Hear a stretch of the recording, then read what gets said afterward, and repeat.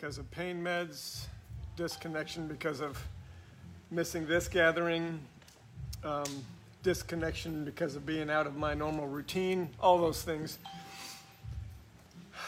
Not excuses, just reality over the last 3 weeks. But my intent has been to be in the Word, stay connected, and to be prepared to see and receive everything that I knew this time would bring. The other major medical events I've had in my life have all brought revelation. God's used all of them to teach me things and show me things. And as I said last week, much of the last 3 weeks has been about Him encouraging me to see fruit in my own family, fruit of sanctification, not behavior modification. As I've seen what my wife and what my kids are becoming, way beyond what I'm seeing they're just doing for me.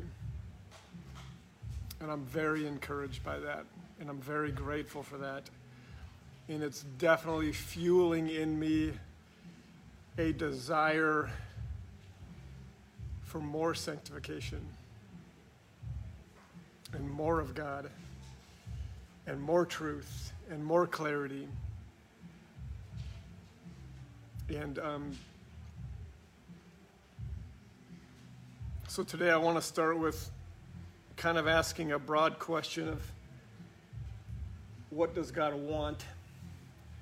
And we're going to go to His Word here to answer that question. That's obviously a very big question with many layers of right answers. We're going to go to what's written today and recognize that His commandments to us, especially regarding how He is to be dealt with, is a very clear indication of at least some of how that question is answered. Everyone tracking with me? Let me pray for us. Father, we just pray right now for ears to hear only Your word. We pray that every distraction and anything that would come against Your perfect will this morning would be silenced in our ears, and Your voice and Your voice alone would be loud and crystal clear. I pray for a guard on my own mouth, that only Your truth would come forth, the seed that You have for Your saints on this set-apart day to accomplish Your perfect will on this set-apart day for this set-apart gathering of these saints. We thank You for Your truth. We thank You for sanctification that comes as we apply it. And so we pray against any defensiveness or twisting of Your words. We pray only for ears to hear what the Spirit of the living God is speaking today. In Jesus' name, amen. So we're going to read these commandments, and then we're going to paraphrase them as succinctly and crystal clearly as we possibly can. So who's got Exodus 20 and wants to read verse 3 for us? You shall have no gods before me. Okay.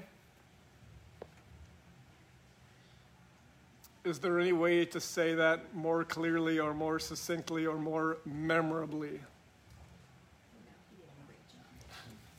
He did a pretty good job.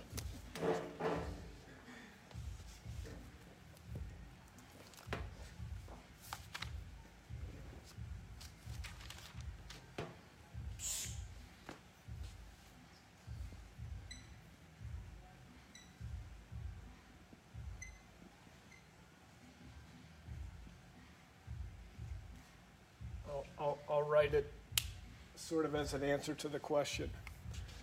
So we're seeking this morning, sorry camera, I just got real close. We're seeking this morning to answer the question, what does God want? We're going to go to His commandments, specifically His commandments to us regarding how He is to be dealt with, to answer the question, what does He want? In the very first commandment He gives, my way of writing it to answer the question, God wants to be God. Everyone clear about that? God wants to be God. Number 2, verses 4 through 6.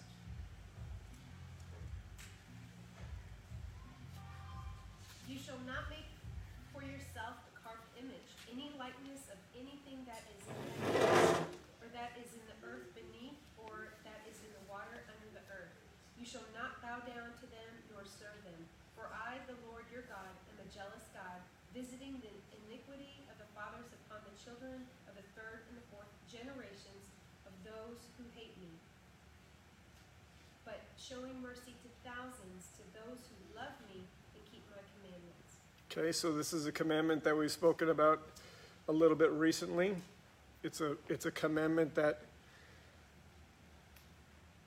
sort of when it's first read can be fairly easily dismissed because it's speaking about creating carved idols, which we're not really in the practice of doing anymore.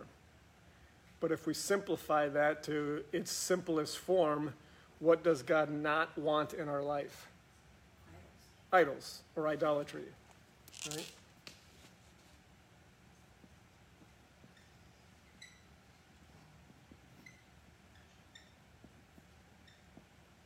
And then the second part of this commandment gives us some clue into a specific form of idolatry that we might not recognize. And he highlights it by describing things about himself. Right? What's the part of this commandment that I'm referring to? Verses 6, right? What's verse 6? So Angie, read that one real quick again. But showing mercy. Oh, I'm sorry, read 5 and 6. Okay. You shall not bow down to them nor serve them. For I, the Lord your God, am a jealous God, visiting the iniquity of the fathers upon the children to the third and fourth generations to those who hate me, but showing mercy to thousands, to those who love me and keep my commandments. So he goes out of his way in a commandment that starts off by him saying, no idolatry. He finishes the commandment by describing himself.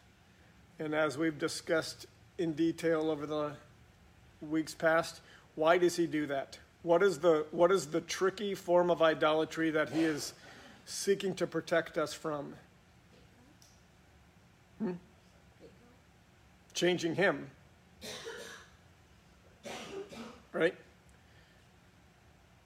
The trickiest form of idolatry there is taking the God of the Bible and changing him.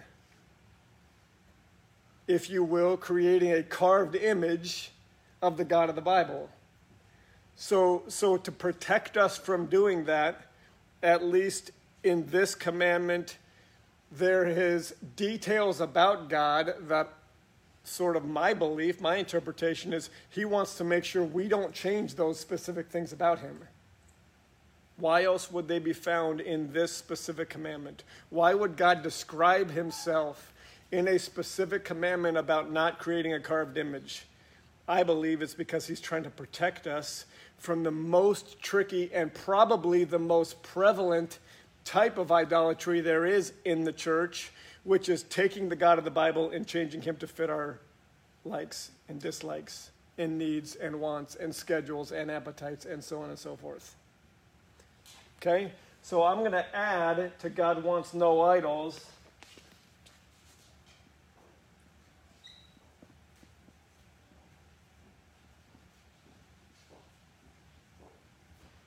God wants no idols, and God wants to not be changed. Because the minute we take the God of the Bible, listen to me, saints, this is super important. The minute we take the God of the Bible and change anything about what he said, that's now an idol. Everyone recognize that. It's super important that we get that. That is the most tricky, the most deceptive, and the easiest form of idolatry to slip in. We don't have to concern ourselves, for the most part, of making a carved image of a sun and bowing down to it. That's not what this culture does. But it's absolutely what the church in America in 2020 does, is to take the God of the Bible and shape him into what we want. Okay, one commandment, one truth, one compromise, one counterfeit, according to Deuteronomy 4:2, one addition to the law or one subtraction to the law, and we're already into idolatry. Everything has got to be tied to what's written. That is our protection regarding this commandment specifically. Everyone clear? Number 3, verse 20. Yes, I'm sorry. Chapter 20, verse 7. Thanks, Kirby. You shall not take the name of the Lord your God in vain, for the Lord will not hold him guiltless who takes his name in vain. I'm sorry, I need my phone.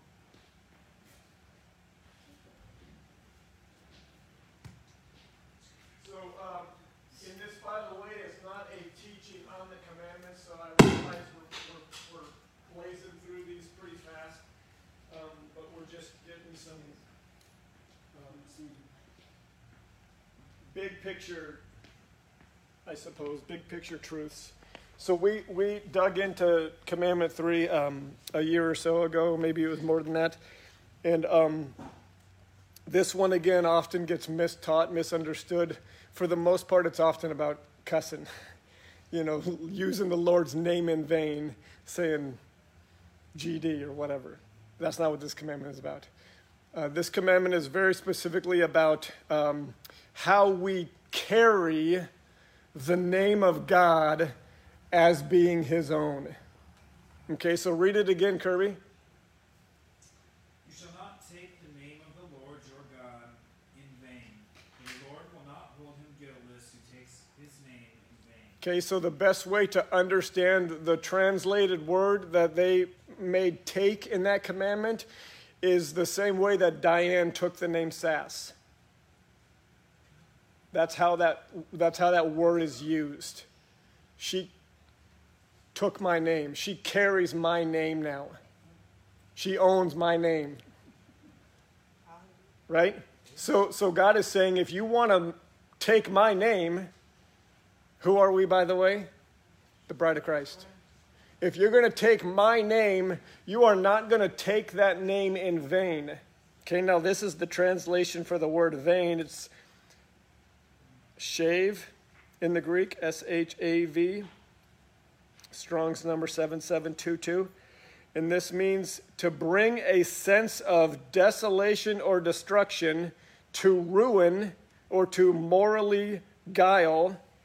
Figuratively, it stands for idolatry, uselessness, or deceptiveness, and ultimately it means to take falsely. Okay, so to take God's name, let's just make that as simple as we can make it. To call yourself a Christian, right? Or to call yourself born again, or to call yourself his, or to believe and portray and communicate that you belong to God of the Bible. The God of the Bible says you better do that very seriously. You better carry that name very seriously, and I will not, Kirby, how does the commandment end? I will not hold guiltless those who do what? Take his name in vain. Take his name in vain. Take his name lightly. Misrepresent me. Misrepresent my name. Right? Does this ring true with the teachings we've been having about being a witness? Holy cow. It ties right back to the very beginning.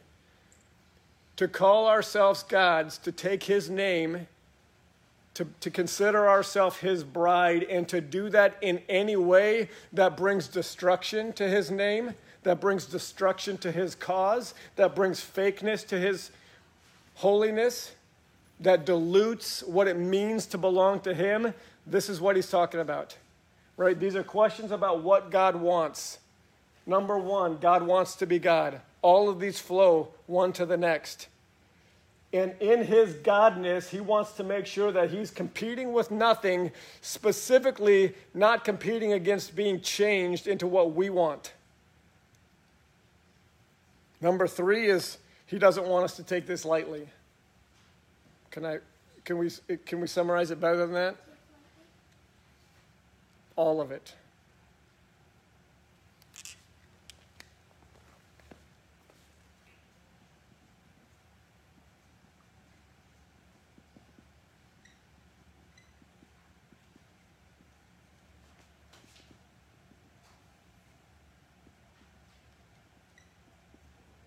I just wrote, God doesn't want to be taken lightly. Sort of summarizes that commandment. Number 4. Remember the Sabbath day to keep it holy. You are to labor 6 days and do all your work. But the 7th day is a Sabbath to the Lord your God. You must not do any work. You, your son or daughter, your male or female slave, your livestock, or the foreigner who is within your gates. For the Lord made the heavens and the earth, the seas and everything in them, in 6 days. And he rested on the 7th day. Therefore the Lord blessed the Sabbath day and declared it holy. Okay, we could go on and on and on and on and on about this commandment and why it's so important and why it's still in place and why we are gathered here today on the Sabbath. We're not going to do all that because this is not a teaching on the commandments. This is a teaching on what God wants. And one of the things that God wants is for us to do what? Remember. The commandment, saints, is to remember. Remember automatically means that something already is, right?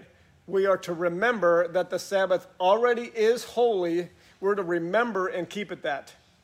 Who made the Sabbath holy? God did. When did he make it holy? From the very beginning. Why did he make it holy? It doesn't matter. There's lots of reasons why. The bottom line is he did, and it is. And our commandment is to remember that and keep it that. The way in which, some of the way in which we go about doing that is by doing no work, right? But it is not specifically about rest. And the commandment is not to have a day of rest. The commandment is to remember the Sabbath day and keep it holy. Part of the way in which we do that is by resting, but the specific, what does God want? Is not that he wants us to rest. What does he really want? Keep it what it is. Right? What does holy mean? Set apart where? Unto him. It is not set apart to not work. It is not set apart to rest. It is not set apart to play.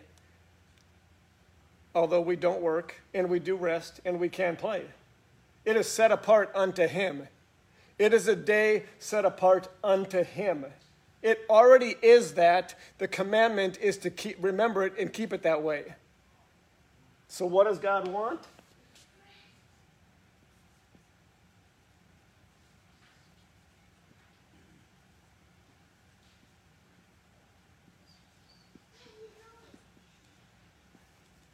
God wants a day set apart unto him.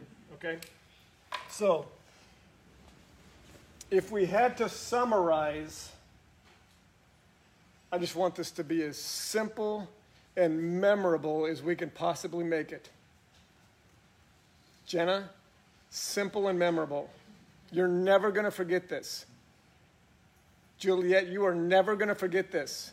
This is a huge question, Darlene. What does God want is a huge question.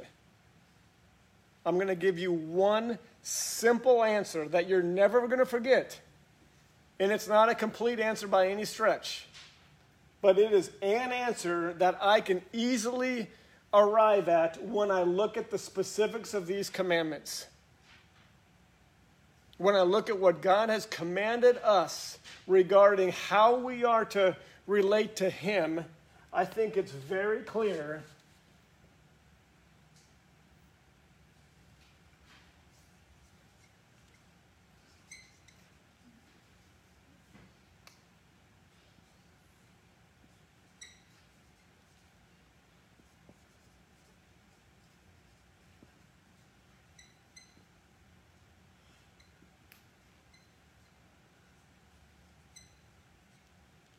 This is my answer.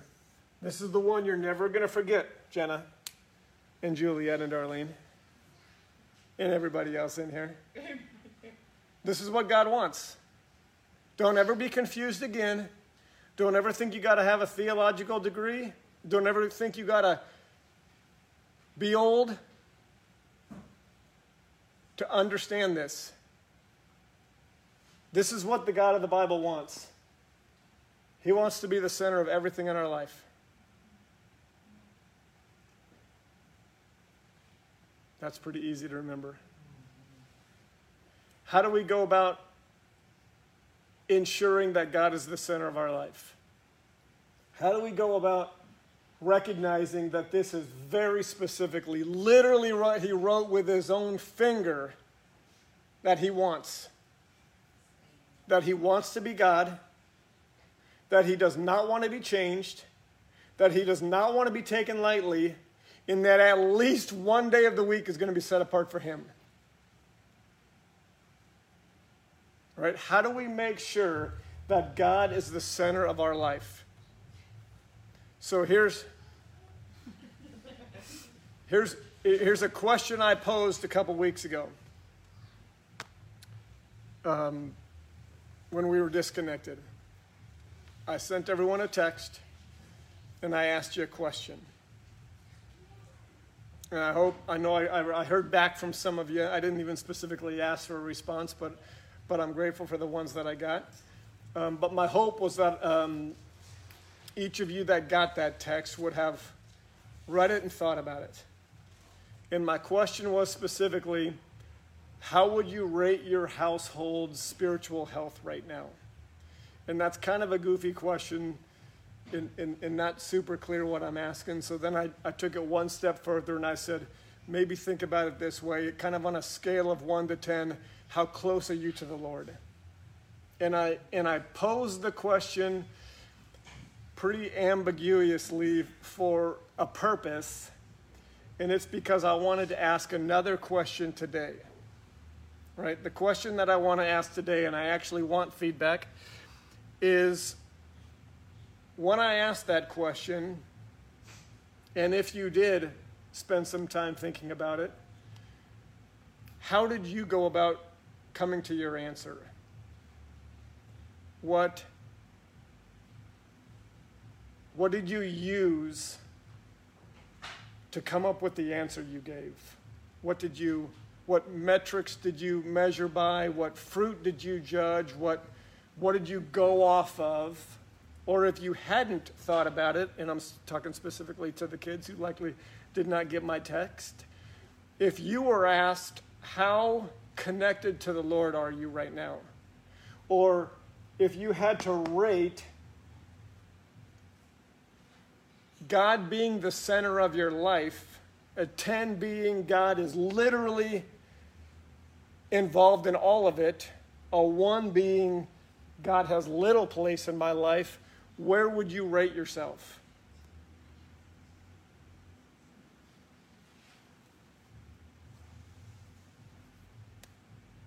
I'm open to feedback.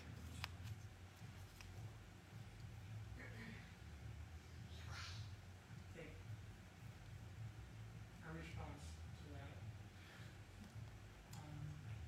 when I first read it, we asked, how would you rate the household?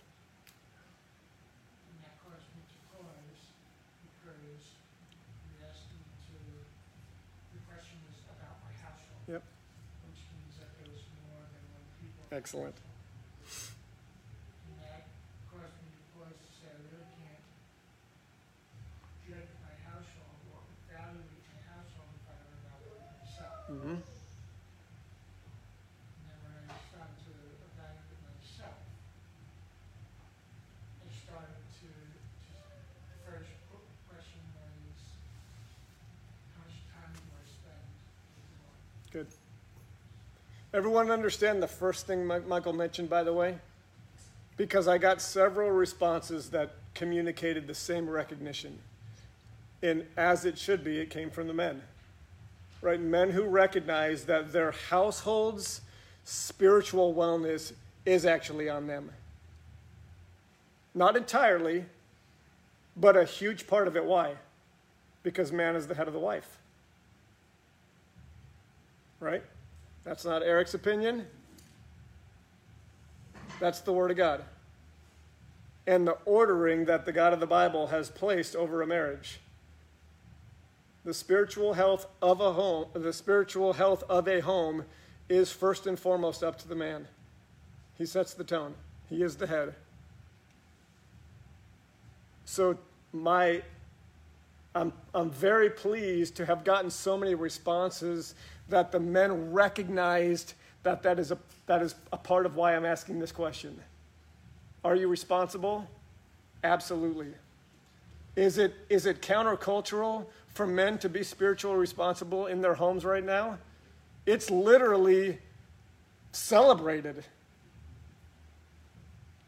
Like it used to be, men saw teaching their kids the Word of God, teaching their wife the Word of God, leading their home in Bible study, leading their home in prayer, leading their home in holiness and godliness. That used to be the case.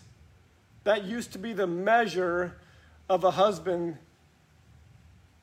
being a good head. Now the measure is, how good is the children's ministry that you send them to? Right? That is a product of consumerism church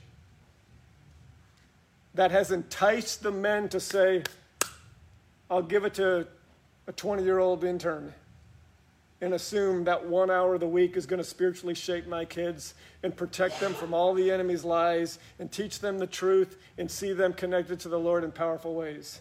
What a crock.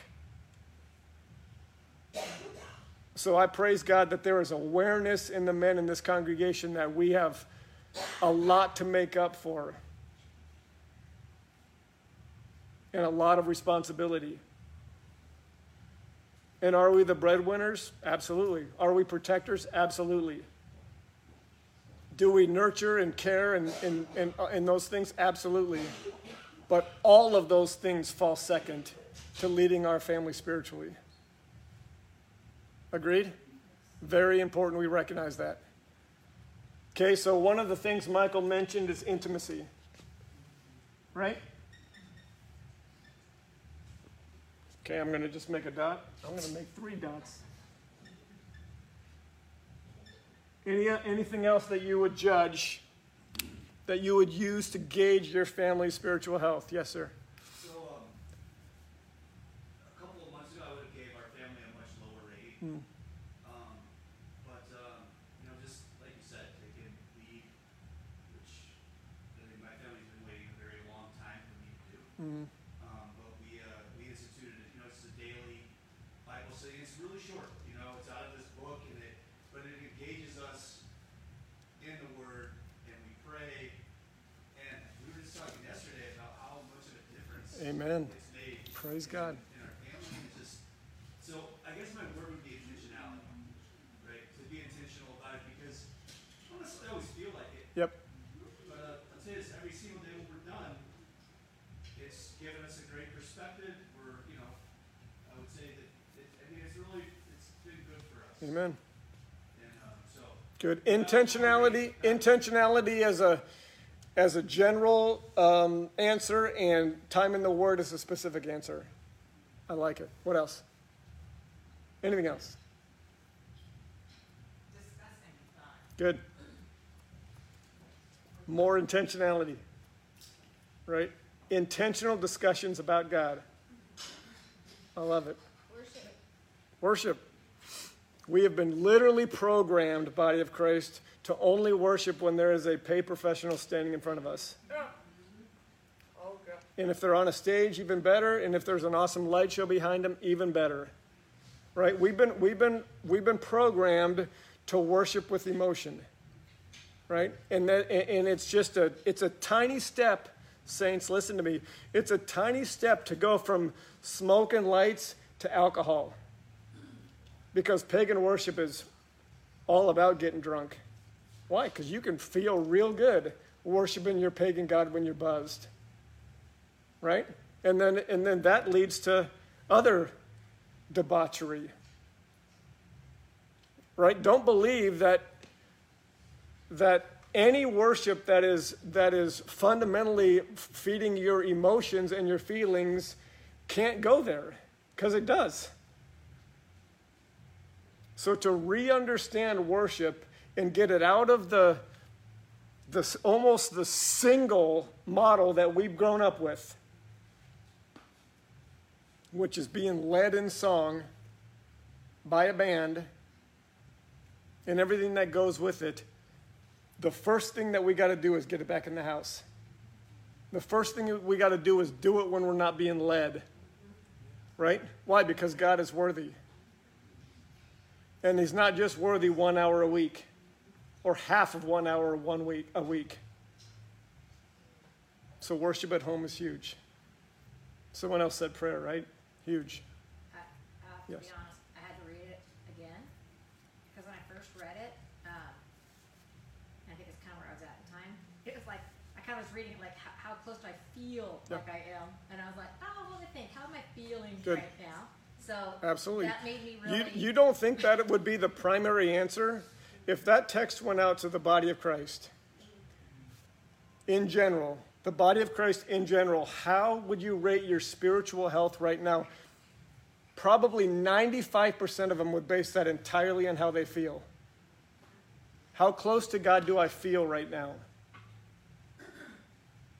That's absolutely how that question would be answered, right? In feelings, the Word of God is very clear, right? They are the easiest way to be manipulated, the easiest way to be deceived, the easiest way to be led astray, the absolute easiest way to have God removed from the center of everything is to base everything off your feelings.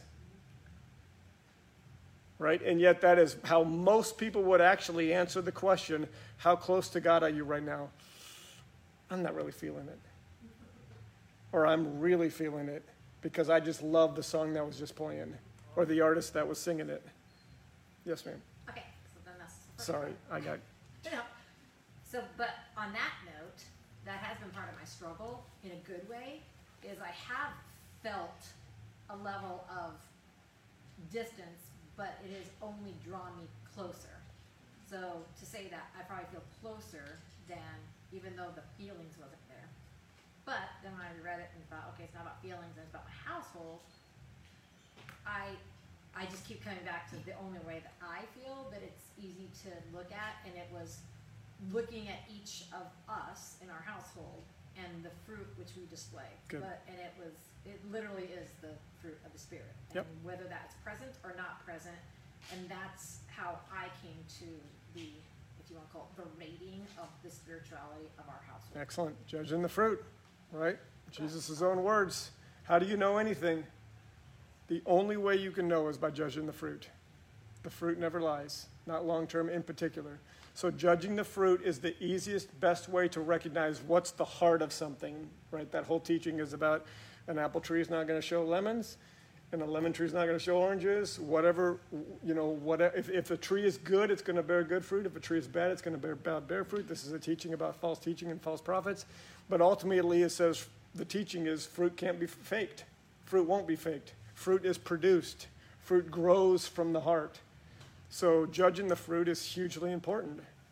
Fruit of the Spirit can only come when we are sowing in the Spirit. Fruit of the flesh comes very easily when we sow in the flesh. So judging the fruit is critically important. Judging the fruit versus gauging your feelings is the only way to really know where we sit.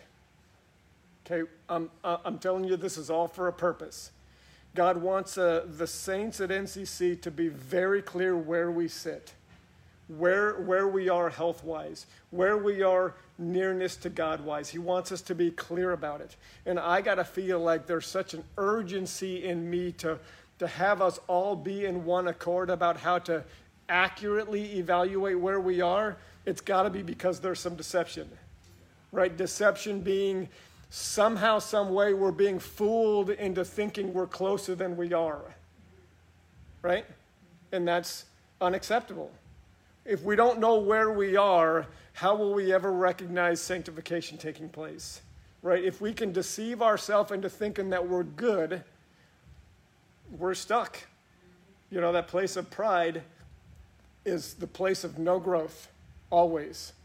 So this isn't for condemnation's sake in any way. It's super important and a huge step of maturity for us to honestly evaluate the spiritual health of ourselves and our homes. Right? Where are we really? Based on the fruit, based on what the Word says, based on what God wants, where do we really sit? If we know where we really sit, how we take the next step becomes much more easy to understand. Barbara, what were you going to say? I was just going to say assessing the growth, Yeah. knowing where I came Yep. from, being fully aware, All- covering. All a part of the testimony. Like we have one enemy that has one weapon, and that's deception. Right? So in every area where he wants to hold us back, it's always and only through deception. So we need clarity. The word of God is about bringing clarity. Anytime the word is taught, it's for the purpose of knowing the truth so that we can respond. Right? And this is what he wants. He wants a razor sharp awareness in the saints so that we can know where we sit and what our next step is. So the question's going to be asked again at the end of today with a little bit more clarity, because I really want honest evaluation for all of our homes before we gather next week. All right, Andrew, what were you going to say? To give a little ambiguity back, but even if I found the scale, Yeah. like Yeah. there. Yeah. But I looked, like Barbara said, I looked 5 years ago. Yep. And where we are now. I know there's been significant growth. Yep. But I know there's so much more. Yep. If we gain on a word or two, patience that we talked about before, repentance. Yes. Is a place we'll go back to. That's all next week, by the way. So we know where we are, what's keeping us from God. Exactly right. How we can repent. Yep. So as produce. Yep. Here's what I'm 100% sure of. When we recognize where we sit, it's going to be so much easier to identify what is keeping us from sitting closer. I really believe that. The easiest way to see not what's coming in between us and God is to believe we're closer to him than we are. That's a very easy way to be deceived about our idols. Right? So if we have the courage to say, I'm a little farther back than I realized, maybe it'll cause us to say, what's sitting here then? What's in the way? What's in the way is always going to be an idol. It's always going to be a deception that we've believed. Seeing that thing exposed is where all the freedom comes, where all the good fruit comes, where all the sanctification comes. Okay, and we do have a 10. Right? We got a 10. Praise God, we got a 10. You can take a 10,000 piece puzzle, and you know what it looks like by looking where? The cover of the box, right? We know what it looks like. We know what a 10 looks like. We were given by God's divine, sovereign wisdom the perfect example of the perfect 10 so that we can know what it looks like. Awesome. So let's answer this question from Jesus' example. I see 3 things that Jesus walked in that maintained God being the center of everything in his life. Right? Are there more? Probably. Are you guys likely going to find more? I hope so. Bring them up as you do. But there are 3 things that I feel like the Lord gave me to give us today.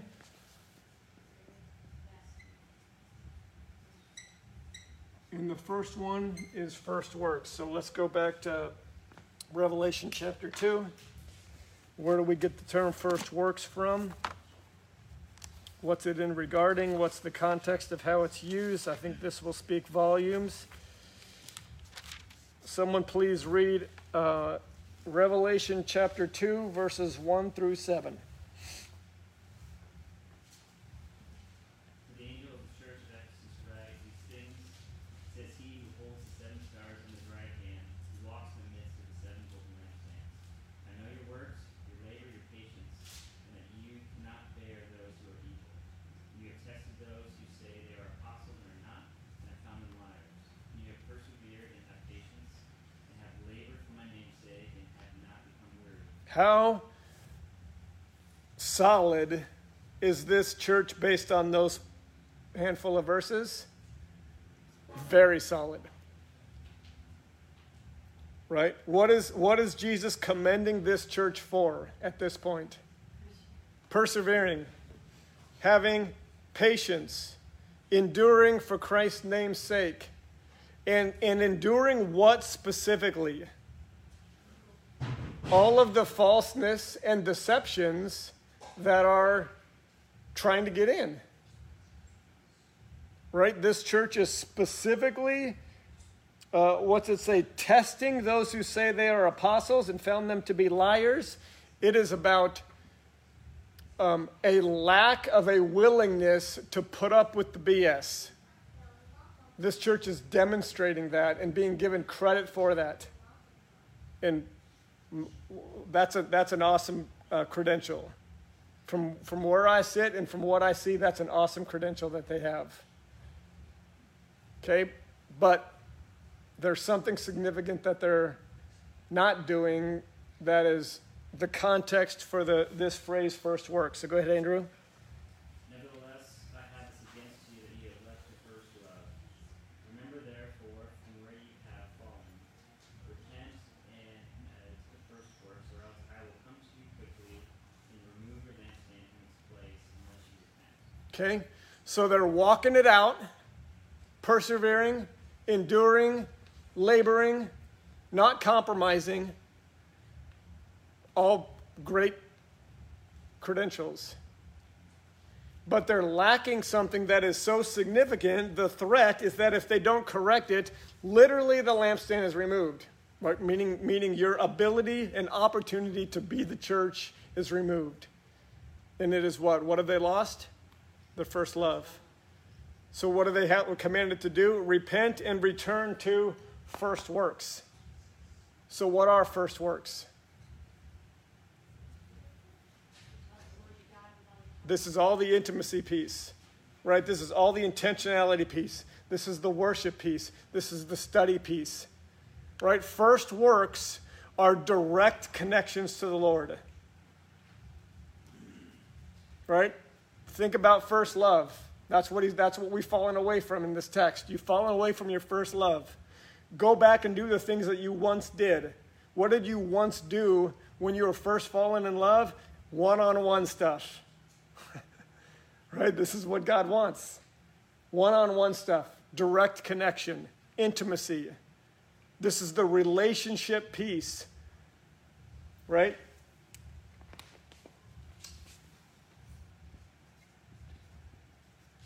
I'll just put intimacy. So when I say direct connect, by the way, everyone understands that I mean it's just you and the Lord.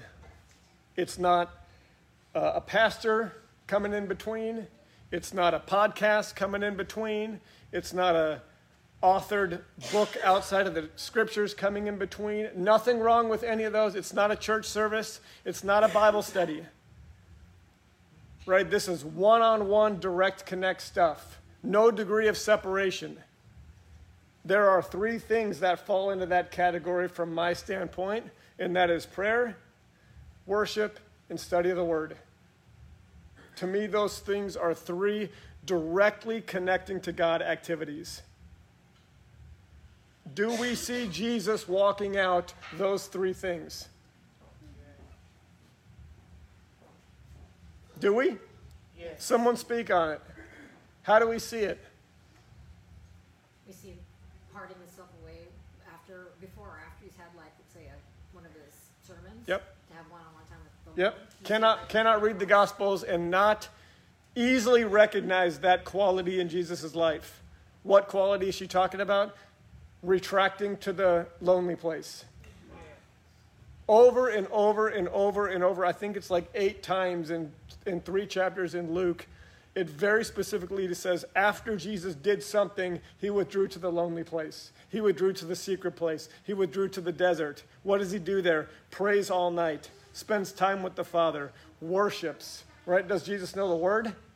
Yep. Did Jesus study the Word? Yes. Right? How do we know that? Because he's recognized as what? A rabbi. Do rabbis know the Word of God? Memorized. Right? Does he worship? Yes. Last Supper, after their meal, what does he do? He leads his disciples in worship to the Lord with the Psalms. Right? So we see Jesus walking out this intimacy with the Father that was a part of his routine, a part of his life, a part of his rhythm. Right? That we're talking about Jesus here. Somehow, some way, knew that he had a need to go alone and be with the Father. Is this likely a need that his disciples are going to have? Is this likely a practice that his disciples are going to need to walk out? Absolutely. Why are we looking at Jesus? Because he's a 10, to use Kara's words.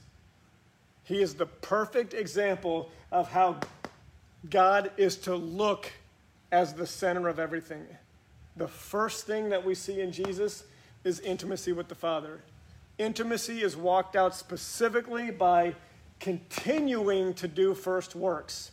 Did the church in Ephesus have first works? Had to have. Why? They're called first works, right? That automatically means it's stuff they used to do. And the commandment to that group, that was diligently not compromising, that was enduring, that was persevering, that was laboring for Christ's name's sake. He reminded that group, all that's good, but if you don't return to your first works, it's all going away. Hear that loud and clear, saints. First works are number one. Period. And I'll get to that in just a minute. First works are number one. Period. If you want God to be the center of everything, first works are number one. Period. Can never be lost, can never be loosened, can never be relaxed. Always must be in place. And that is an individual thing. Right? That ain't tied to me. That ain't tied to this gathering. That isn't tied to any denomination or corporate thing, period. That is a singular individual thing. Okay? Number two? Yes, ma'am. When I look at, it just looks like God wants us to protect us from self-idolization. Absolutely. He wants us to see with not just what our spiritual eyes, but to understand what our physical eyes. Yes, ma'am. And then we won't get trapped or snared or stuck into anything that will cause us to not see him. That's right. Don't lose focus. Okay, the next one we're going to look at, we're going to read 1 John chapter 2. Someone please read for us 1 John chapter 2, verses 3 through 6. I know we read this passage often, but it's such an absolutely crystal clear, especially as it relates to answering this question, what does God want? How do we rate or judge God being the center of our life? This is such a perfect text for it. Go ahead, Lizzie. And we can be sure that we know him if we obey his commandments. If someone claims, I know God, but doesn't obey God's commandments, that person is a liar and not living in the truth. But those who obey God's word truly show how completely they love him. That is how we know we are living in him. Those who say they live in God should live their lives as Jesus did. How did Jesus live his life?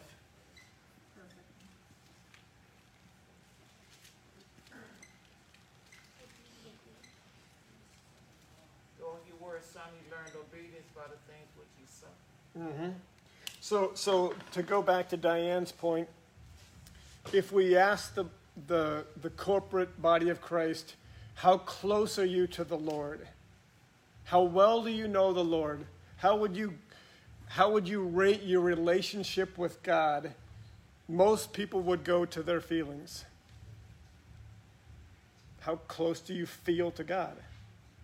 Right?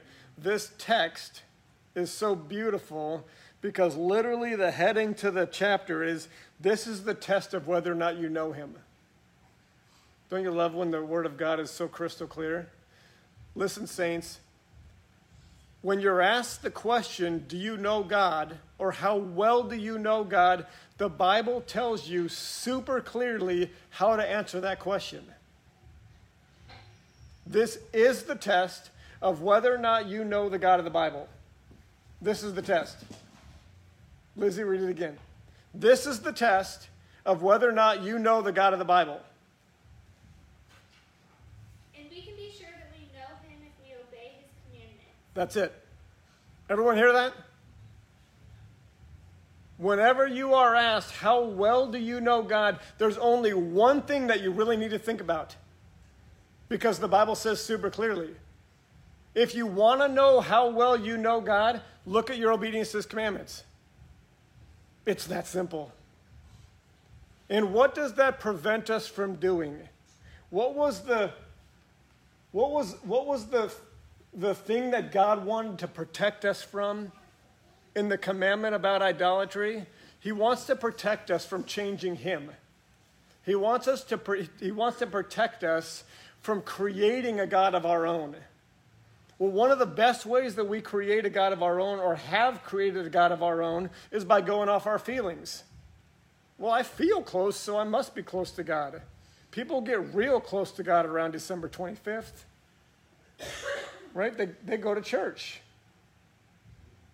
And they hear the Christmas story. Right? And they feel all kinds of closeness to God. Right? And it's the perfect example of the compromised church lying to people and creating idols. There's only one way to know if we know the God of the Bible: if we keep his commandments. And how can we know that's the truth? Because this congregation has spent the last 10 years studying God's word. And you can't read, especially the Old Testament, and not come to the conclusion that the God of the Bible commands obedience. And that the God of the Bible has shaped relationship with him by his ways. So he says over and over and over and over and over and over in Scripture, if I'm going to be your God and you're going to be my people, here's my commandments, keep them. And if you keep them, you're going to be blessed. And if you don't, you're going to be cursed.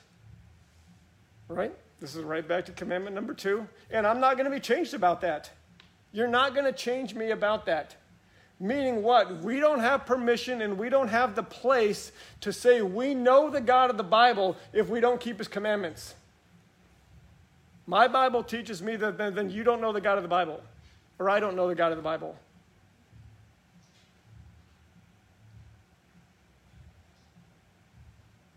Whew. I know that's heavy.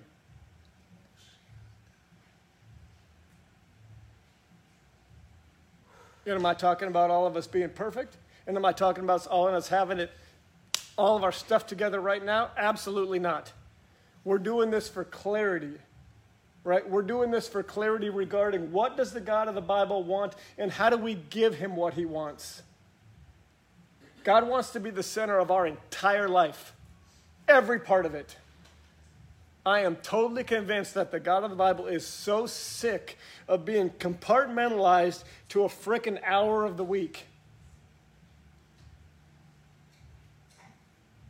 So he wants the exact opposite. The exact opposite. He wants to be God in every area of life. And the only way the God of the Bible can be God in every area of life is when we walk in his ways in every area of life. And guess what his word does? It gives us commandments and guidelines and judgments and statutes and precepts and ordinances about all of it. Every part of life is informed by God's word. Every part of it. Every part. There's not one part of our life that God has not spoken on and said, this is how you do it. So do you see how if God wants to be the center of everything and we have some revelation on who this God is, do you see how obeying his commandments absolutely has to go with that? It can't not go with that. Or we're just not talking about the God of the Bible. And I'm not talking about being perfect, so no one feel defensive or judged right now. We're talking about what God wants and how to give him what he wants. God wants to be the center of all things. We got to maintain first works, and we got to keep his commandments. Now let's do the second without the first. Right? Is it possible to keep God's commandments and not maintain first works? Yes, it absolutely is. How do we know that? Let's read what Paul says about himself. Philippians 3, 5, and 6. Someone please read that. Circumcised the 8th day of the stock of Israel, of the tribe of Benjamin, and Hebrew of the Hebrews, as touching the law, a Pharisee, concerning zeal, persecuting the church, touching righteousness which is in the law, blameless. That's Paul describing himself prior to being born again. What did he say? He kept the law. He kept God's commandments.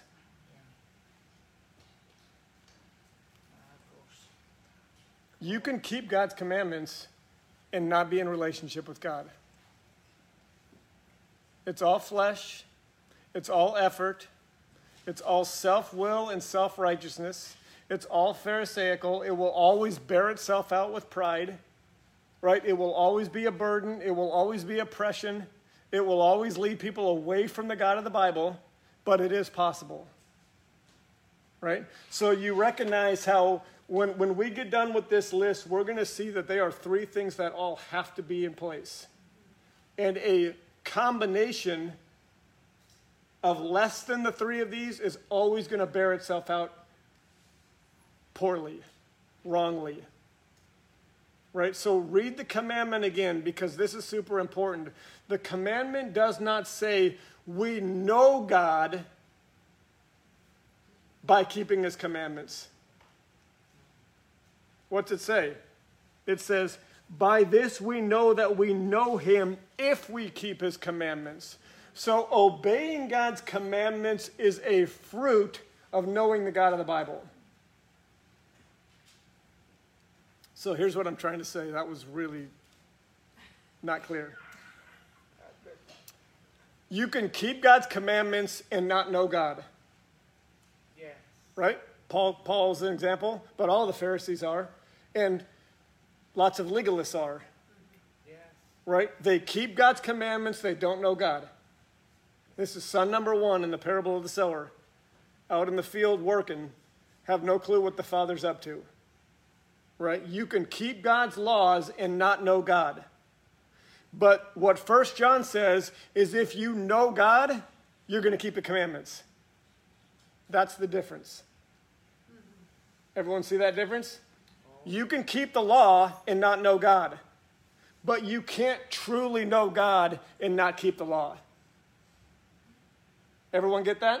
This is why first works is first.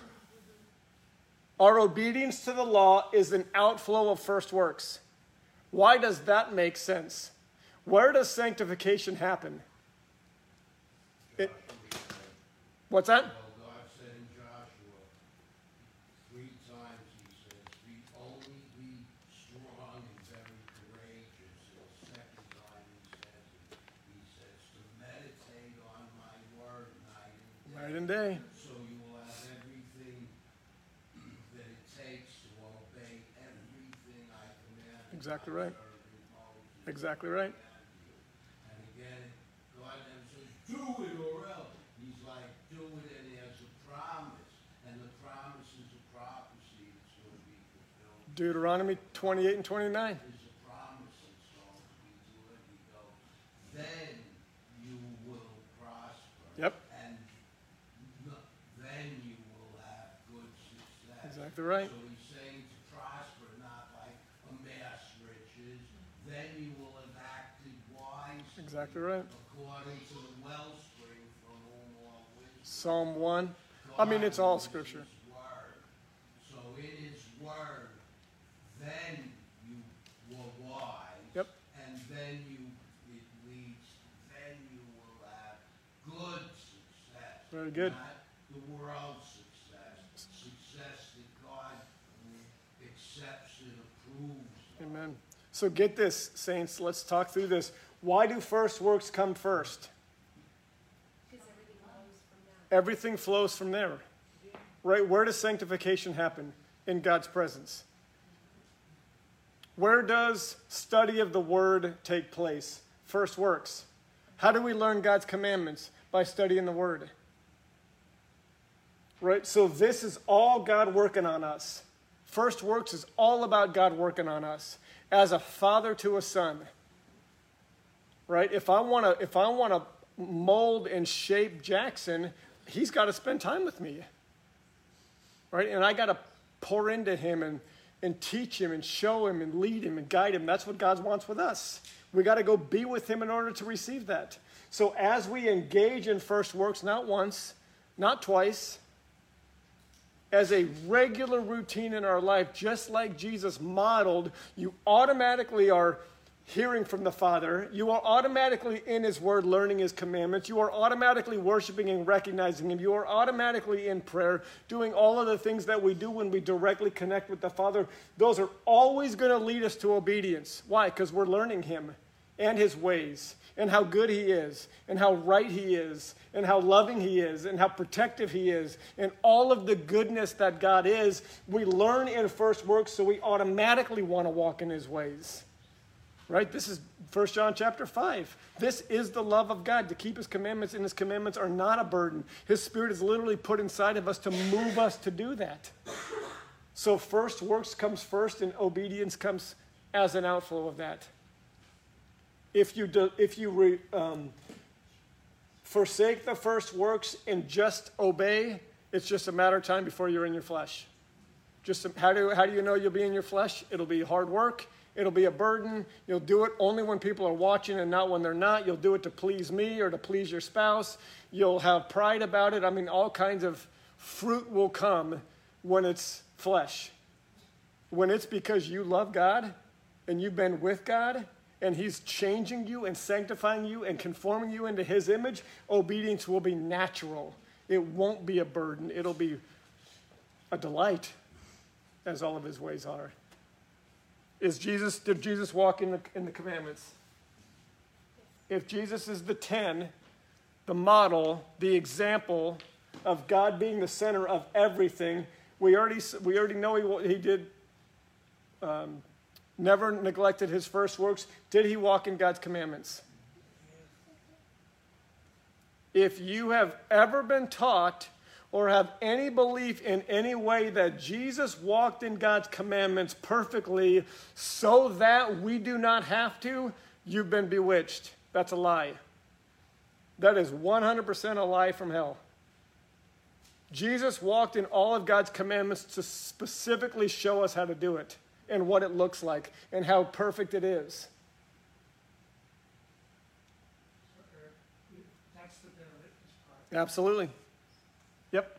We're just about to get to that. Okay, because, yeah, perfect segue, Michael. Because number 3 is, how did I write it down?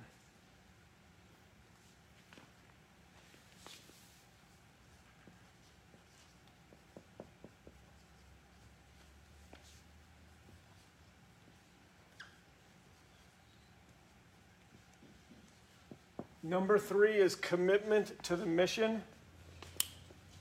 Remember, this is what the Lord gave me to teach today regarding God wants to be the center of everything. Are there more ways in which God can be the center of our life? Undoubtedly. But the 3 that he gave me to teach today are, it starts with first works, second is obey his commandments, and third is commitment to the mission. And I really believe it's meant to be understood and even walked out in that specific order.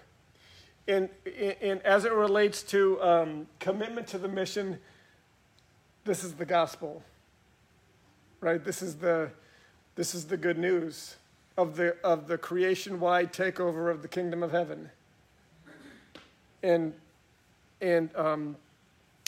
obviously, we don't have time to go into the fullness of what that means, but 2 Corinthians tells us clearly that all of us who have been born again are a new creation and that we have been given the ministry of reconciliation.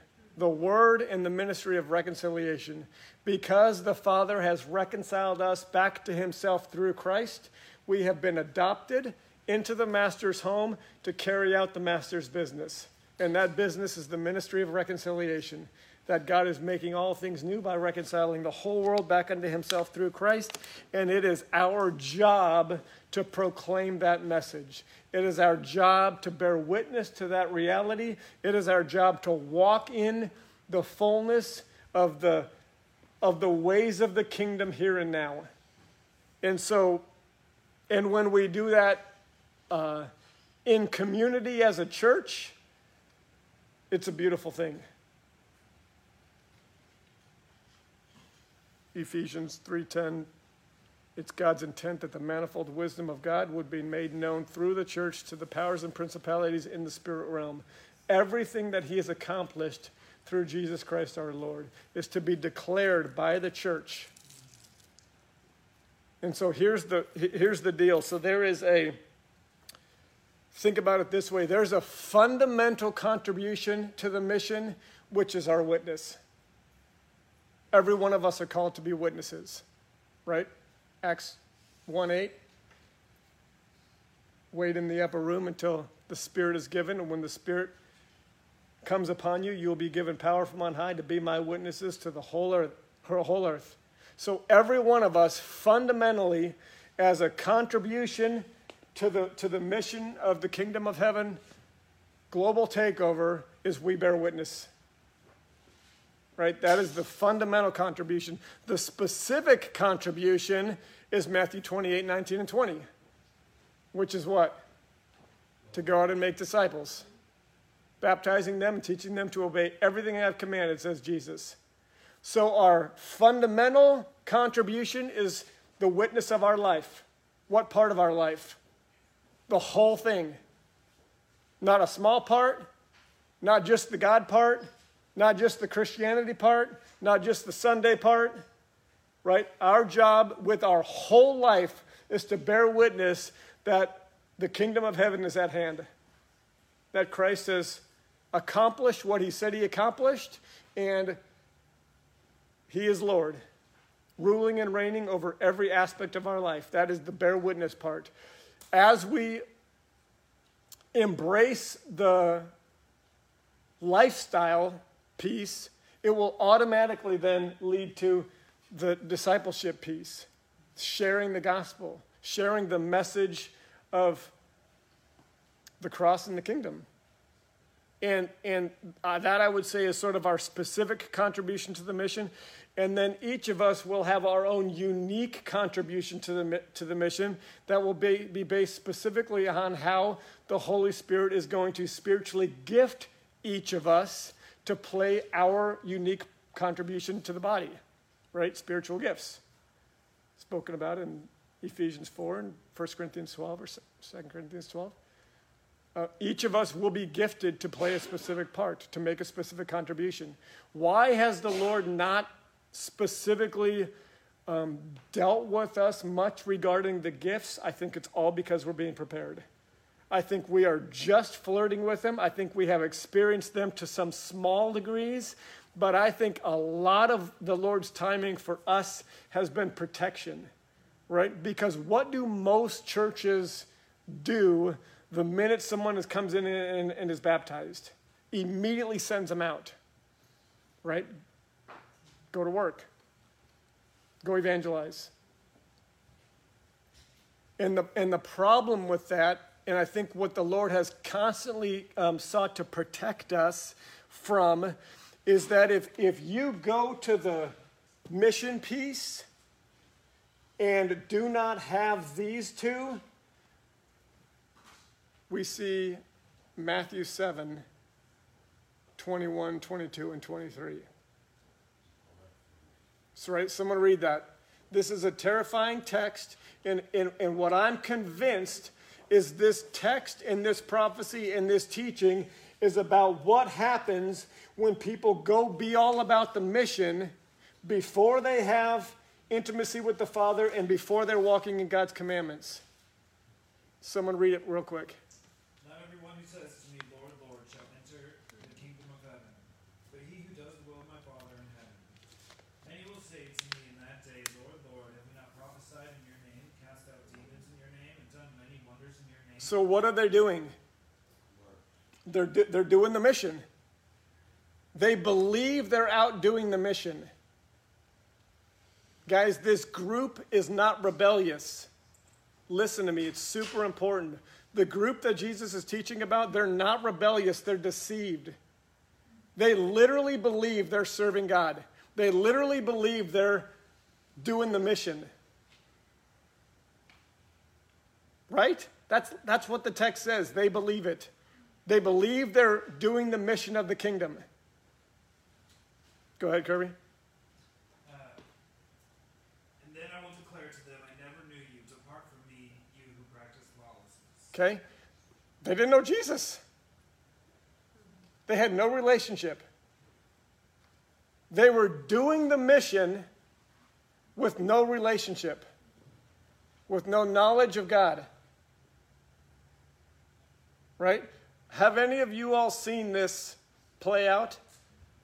Because, boy, I have over and over and over and over and over and over again.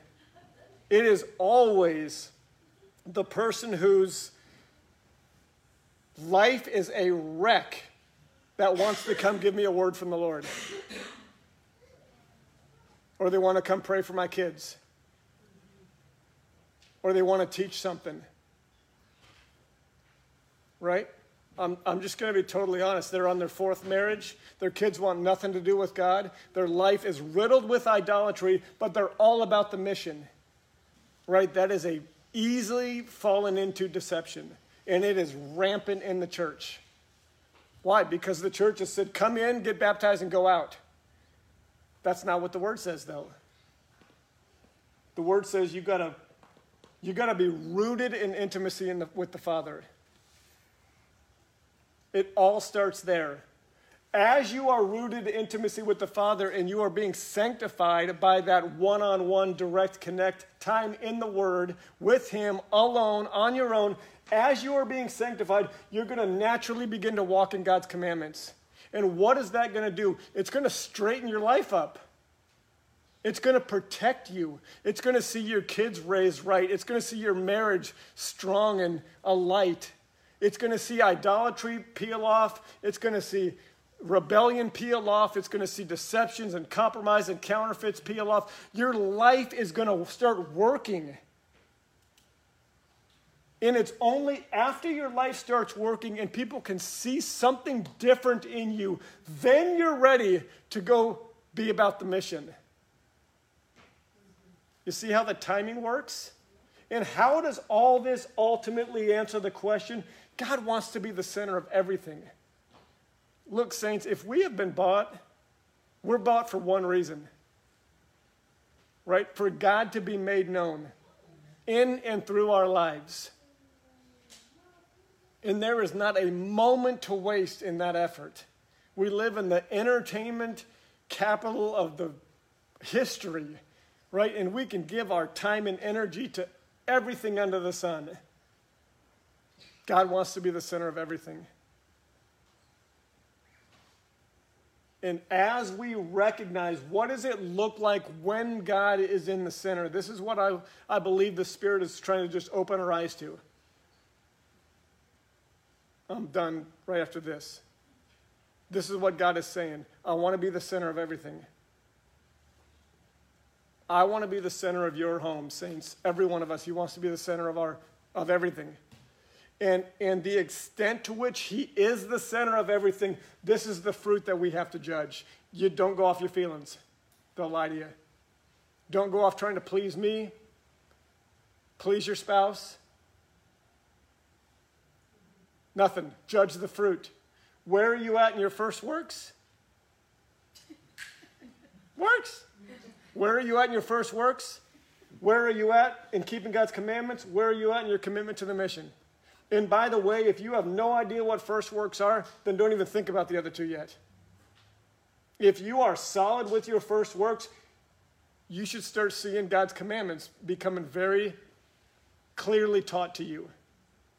And if you have reached a point where much of your life is ordered by God's ways and centered on his commandments, and you're experiencing the fruit that comes with that, recognize that the Father may be ready to begin to release you into ministry. Right? And do I believe that's what's coming for our congregation? 100%. I think gifts are coming with order and assignments. I think evangelism is coming. I think the basket's getting ready to be taken off the light. I really believe that. Why? Because how he's ordered our last 10 years. We've been talking about first work since day one. We've been talking about obedience for about the last 5 years. Would it make sense to me that the Lord is beginning to prepare us to get in the mission? Yep. Do I see this being a delay? Absolutely not. There is no benefit to going out and selling something that you are not experiencing. And many, many people try and do that. We cannot be a witness until we've been with the Father and are walking in his commandments and are recognizing the fruit that comes with it. I mean, God used through the last 3 weeks in a knee surgery to show me fruit in my family that I have so much encouragement from. And all I can do is look back at 10 years and say, wow, he's taught us how to be close to him and walk in his ways. And this is what happens. And that is not pride, and that is not bragging. That is the word of God and the promises of God absolutely being fulfilled right in front of me. And is our family getting ready to be released into more ministry? I believe so. What that looks like, I rely entirely on God. But here's your assignment. Take these 3 things and give yourself an honest evaluation. And we'll start there next week. Amen. Father, we love you. We praise you. We recognize you as the one true living God, as the good shepherd. And we are beyond words grateful to be sheep of your pasture. And I believe that your intent is to open our eyes, Lord, to exactly where we sit in our nearness to you, based on real fruit. I pray that every one of us would have the courage to do a real honest evaluation, that we might just be shown clearly where we are.